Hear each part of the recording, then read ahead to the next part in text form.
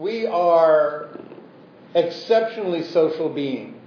It's probably what is, if not probably, it is definitely what has produced our great survival advantage, what has made us the dominant species on the planet, which is, as a species, we can connect, interact, and develop emotional synchrony with great alacrity and speed. While I talk to you right now and I present a whole bunch of ideas, or if we met in person and we talked and I was presenting or talking to you in words, behind the scenes, unconsciously, we would both, you and I, would be essentially checking each other out, our movements, our gestures, our tone of voice. The right hemisphere unconsciously would be looking at each other to see if we're safe to connect with, if we feel safe with each other. This ability to establish emotional synchrony means that we can connect not only by seeing which emotional state we're in, but we attune to each other, which means we lock each other in, we attend to each other, and then we begin to unconsciously mimic each other's movements, each other's actions, gestures, which puts us into a synchronous state where we can interact smoothly.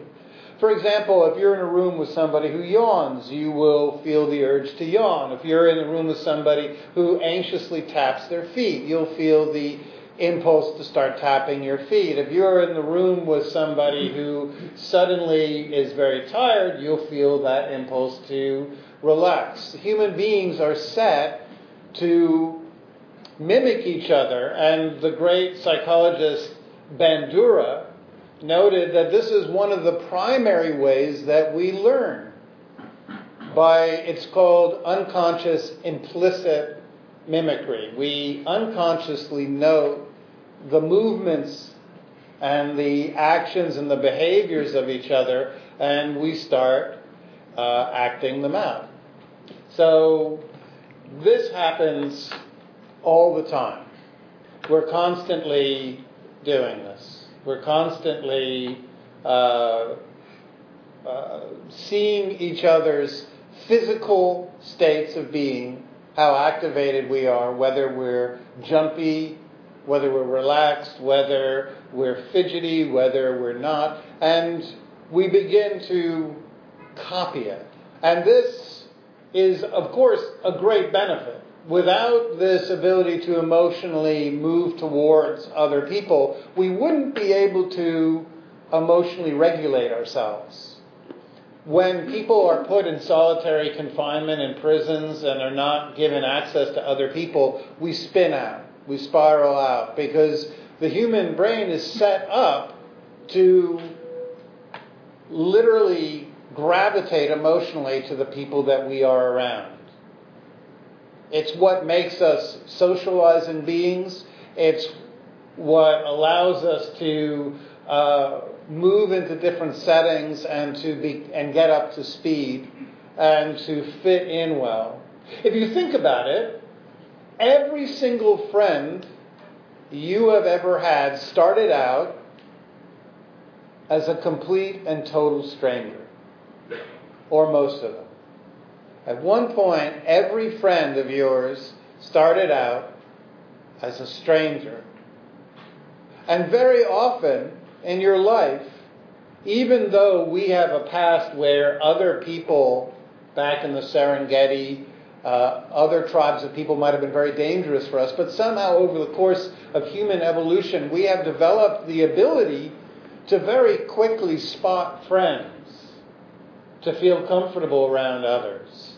We can move into a new job and quickly find and isolate people who are, we feel, going to be friendly, people we can attune to, people we'll feel comfortable with.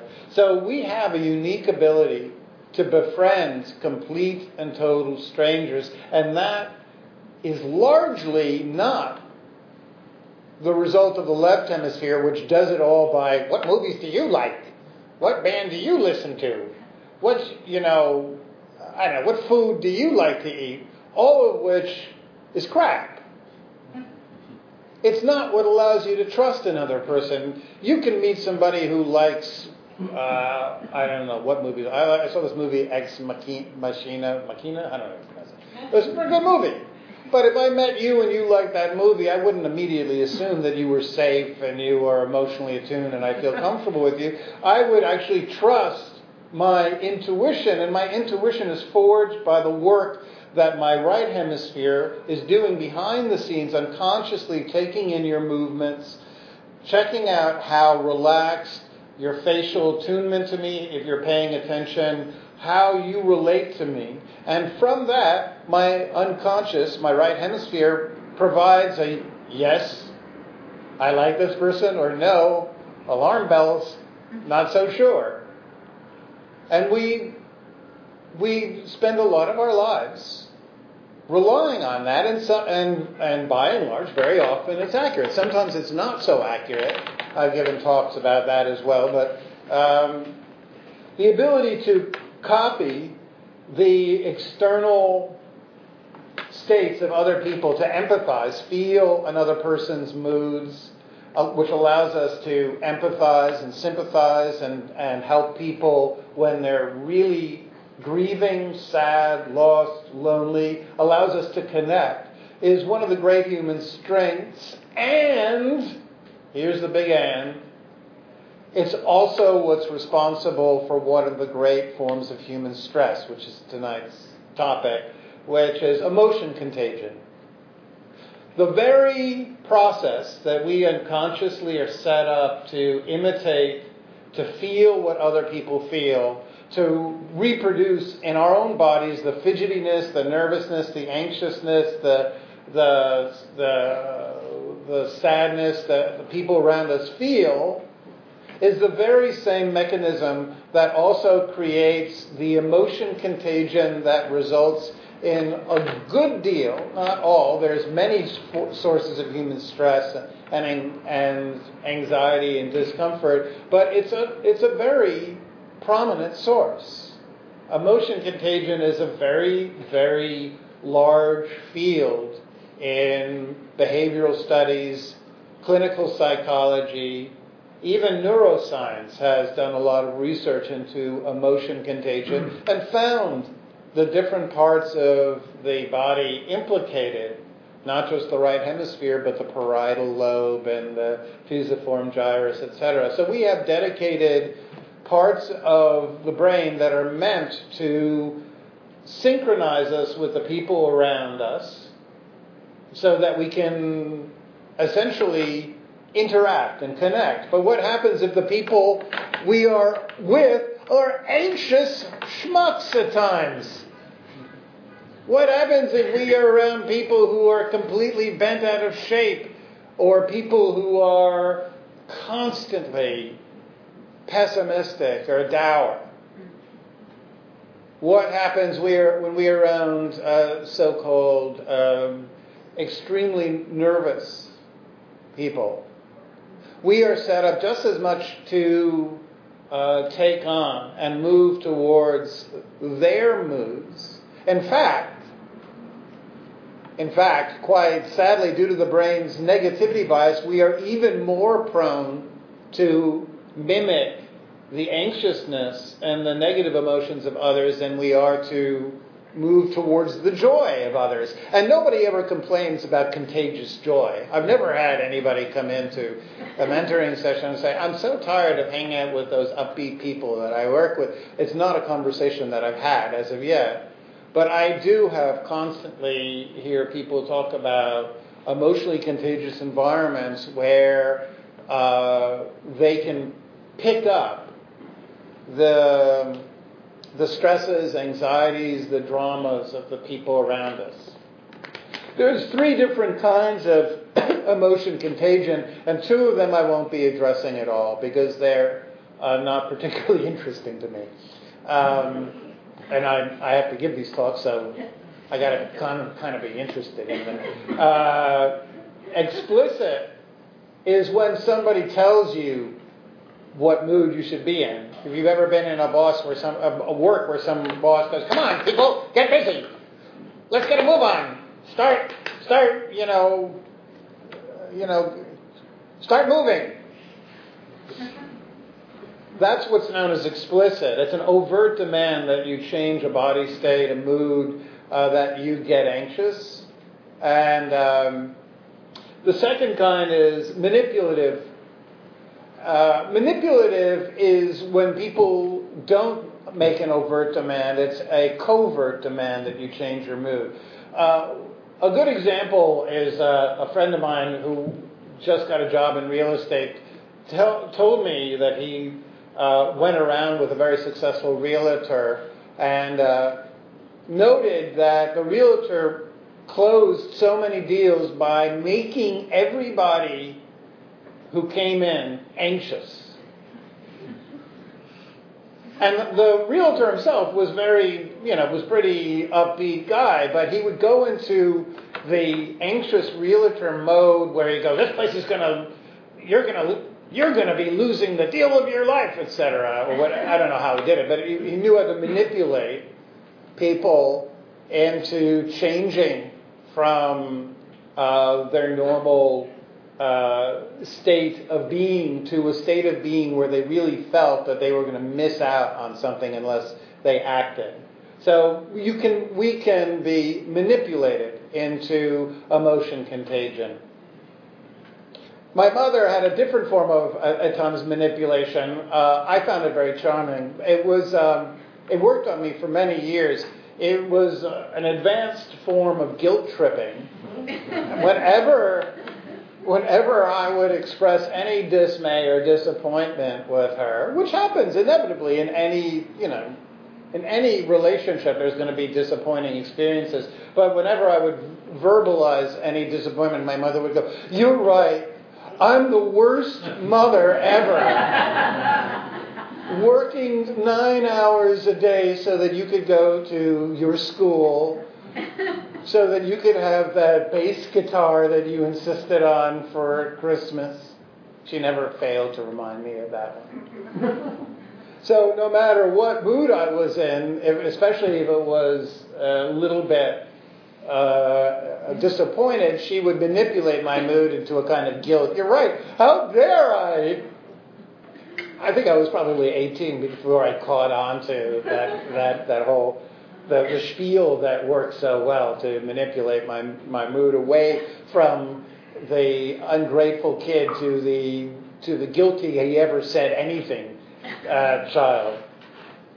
So, but the kind I'm talking about tonight is implicit, which is when we unconsciously imitate the anxiousness, the stress, or the depression or sadness of people.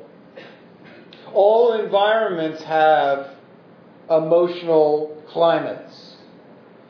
All settings and situations.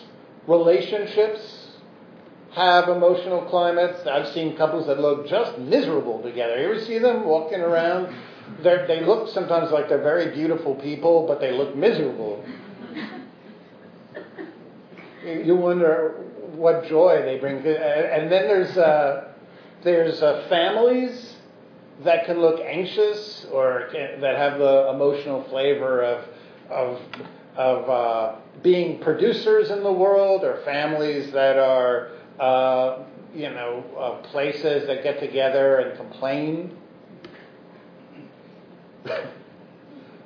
My father had a bit of that kind of old world paranoia. Whenever I'd get together with him, the emotional climate would kind of be a paranoia about everybody outside. He once called me up while I was at work, my dad, and he said, "Josh, if anybody kills me, I know who will be the person who did it." I was like, "Oh my God. Who? What?" And he was like, "We just moved in. and a neighbor came up and did something very suspicious. And I said, what? And he said he brought us cookies. Literally, this is what I come from. It's amazing. And I said, he brought you cookies? And he said, yes. I didn't eat them.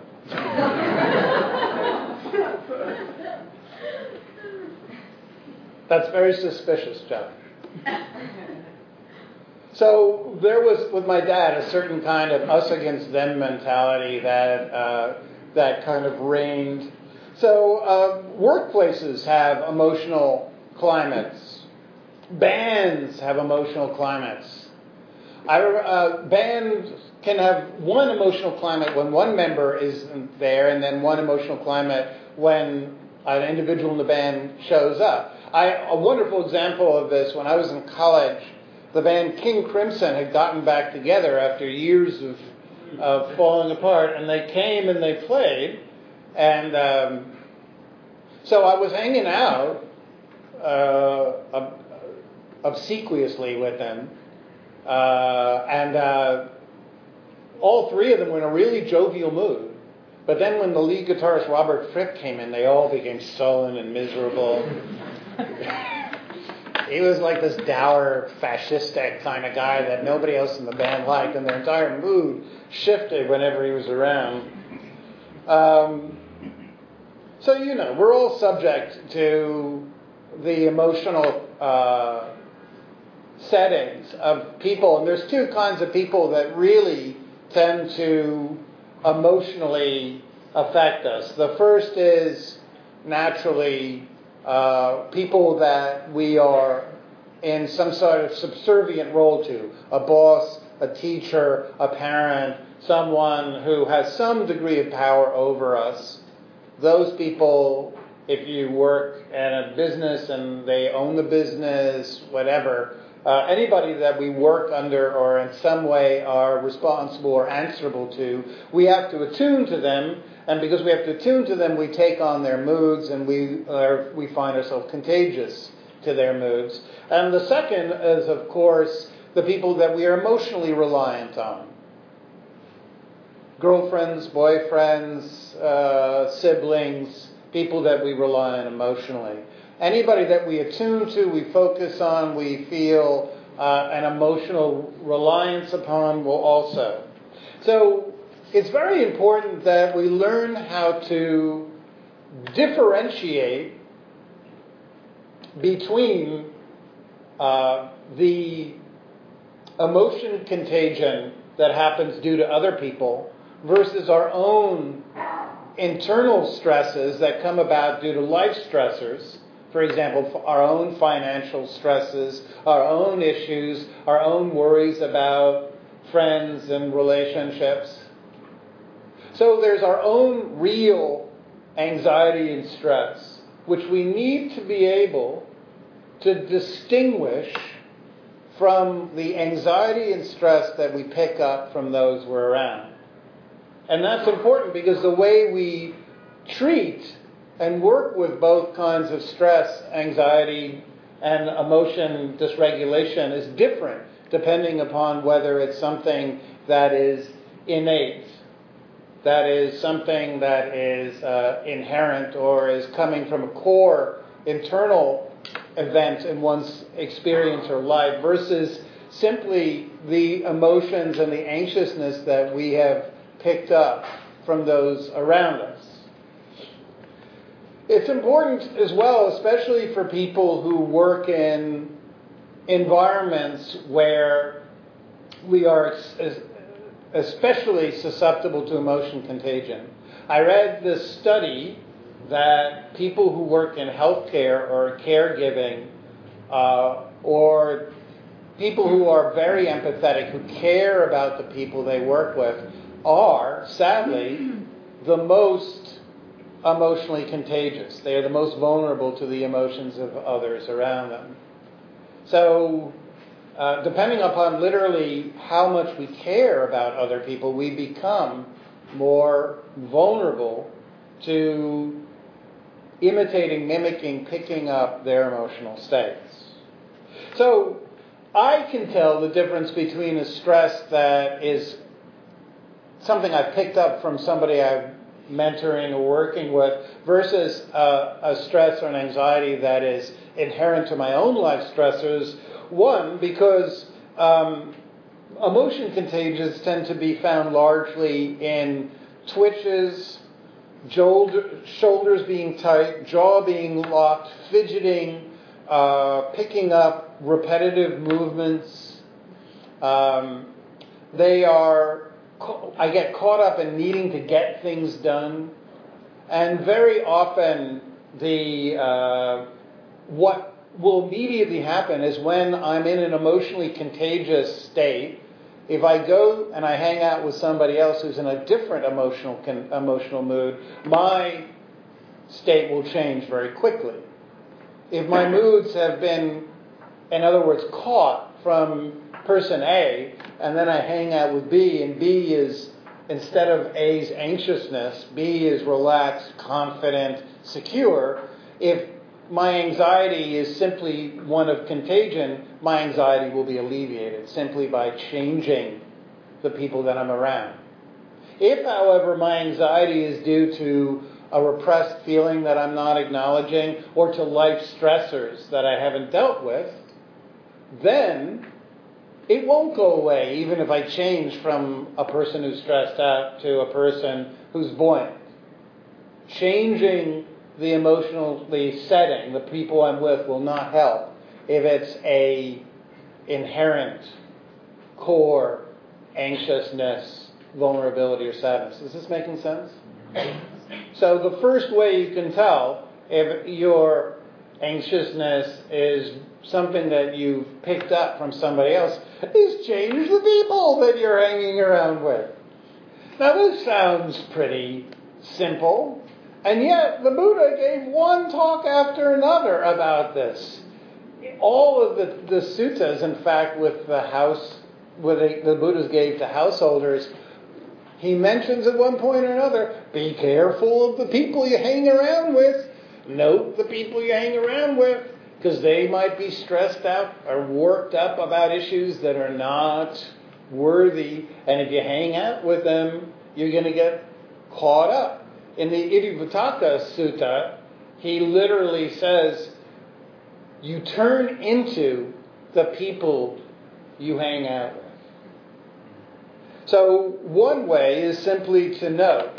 Another way to tell core feelings versus emotional contagions, core feelings I register in my stomach and my chest. If I'm upset about a relational issue, or if I'm upset about financial stress, I'll feel my own financial stress in my stomach, and I'll feel relational disappointments in my chest. But they're in the core areas of the body.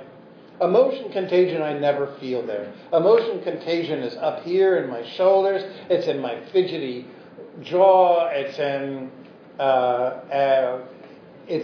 a kind of anxious movements that or fidgetiness that I've picked up.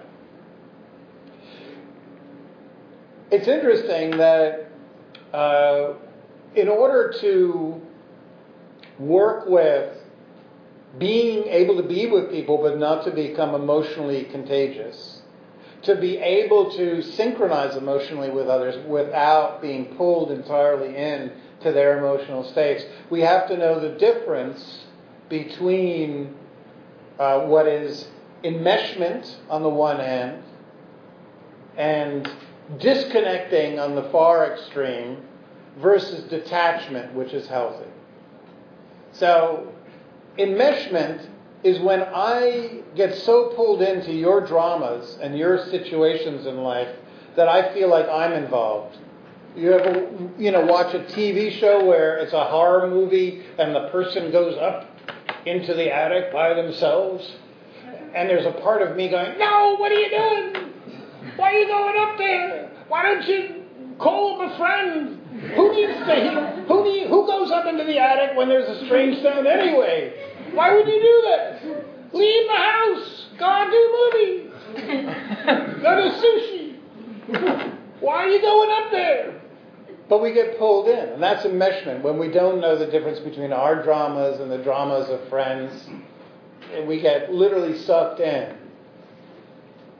That's enmeshment, where we can't tell where our lives end and another person's dramas or issues. Very often when I hear about other people's, the two enmeshing things that I have to work with is when I hear people working with abusive bosses and abusive family members, because part of me gets sucked in and I want to fix and solve, and that's another key signal of enmeshment, when I need to fix and solve because I can't listen, because I'm inculcated, I'm now feeling their distress as well, and I want to say, you got to quit that job! You can't put up with that! So that's enmeshment. Detachment is, disconnection is when we literally can't be with the emotional mood or tenor of somebody else and we start looking away. We start literally pulling away. We literally abandon them. And interestingly enough, a lot of, I was looking up for this talk out of curiosity, like what has been written about emotion contagion, and there's a lot of articles about it. They're almost uniformly pretty abandoning in that most of them say, if you're around somebody who's suffering too much, just disconnect from them, which is not great advice. There are times when we have to be able to show up for people who are sad, lonely, anxious, without completely just, oh, look at the weather outside, nice day. So that's disconnecting, when we literally pull away. We sever the connection, the attunement, the synchrony at all. The third, the healthy choice, is what's known as detachment, which is finding a balance where we can be with and empathize, yet not be pulled in to the other person's emotion to the extent that our entire emotional hue changes completely. Where I can listen to your suffering, but still know everything's going to be okay. It's a little bit like a mother with a child, a toddler, who the toddler's run into a scary dog in the park, and the mother goes, oh, that was so scary. So she mirrors the child's fear, but then she smiles and she says, everything's going to be okay. I'm here with you. You're safe. That's a detached empathy. It knows, it understands the emotions of others, but it doesn't get sucked in, pulled in, implicated. So how do we do that? One, literally body posture.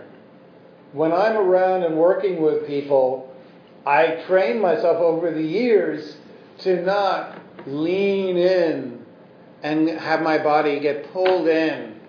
I keep my back straight, my posture relaxed but back.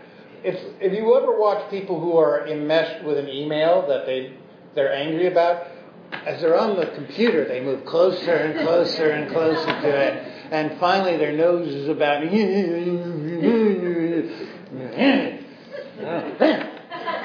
then they write something that they don't want to write. But when we're relaxed, when we get an irritating email and we want to respond, if we keep the body upright and we breathe with a long out-breath, we can see, oh, this is suffering, this is somebody who's stressed out, this is somebody who's sending us something that we don't want to hear, but I'm not being pulled into it. It's like when you're watching a television show where the character's going up into the attic. If we don't get pulled in, if we keep back, keep the body straight, relaxed, breathing comfortably, I can watch the show, but I don't get terrified and pulled in. Second, note the areas of the body that start to pick up the mood of other people and relax those areas. When I am in emotion contagion, I will start to feel my shoulders get tight and my jaw lock, and I'll start to feel fidgety. So what I'll do is I'll relax the shoulders, especially when I'm doing mentoring. I'll just constantly relax the shoulders, relax the back of the neck, breathe out comfortably. So I'm still hearing and present, And I'm even feeling a degree of the emotions that are being expressed, but I'm not allowing my body to pick up their entire mood. And when I sabotage that contagion via the body, that stops emotion contagion dead in its tracks. Because implicit emotion contagion always happens through the body. I pick up your anxiety by my body getting anxious, and then that turns into my mind getting anxious. If I stop it in the body, then my mind will not be pulled into your anxiety, your stress, your sadness. I'll be with you. I'll stay with you. I'll care about you. I'll take care of you, but I won't get pulled into your suffering. I also set an intention before I go into each interaction. Setting an intention is one of the great Buddhist techniques of reminding ourselves what our role is. So I'll set an intention which is, I am here to listen. Simply by saying to myself, I am here to listen, if I remove that I'm here to fix, solve, correct, be the rescuer, be the person who's the hero or the person who's going to solve things. If I just say, I'm here to relax and listen, that allows me to simply stay back and not get pulled in. And finally, at the end of the day, after I work with people, I have a soothing ritual where I go and, God, that sounded awful, a soothing ritual. I go home and I jerk off. Now, I heard myself saying a soothing ritual. Like, oh my God, who said that? Anyway, I go and I meditate. I sit, I relax, I get calm, I remove the stories from the mind. I just sit, I breathe, I listen to, right now it's nice and warm out, so I sit outside by the park, by the water, and I just have a ritual that allows me to put all of the stories and get back into a neutral state. And having that ritual, I've now, over so many years, established it as being the thing that essentially flushes the emotions out and allows me to become present. That just doing that now allows me to let go of everything I've heard and all the moods I've been around during the day so that I can show up for the rest of my life. This is why I've never meditated in the morning. I appreciate, I have when I go on retreat. I do that on retreats.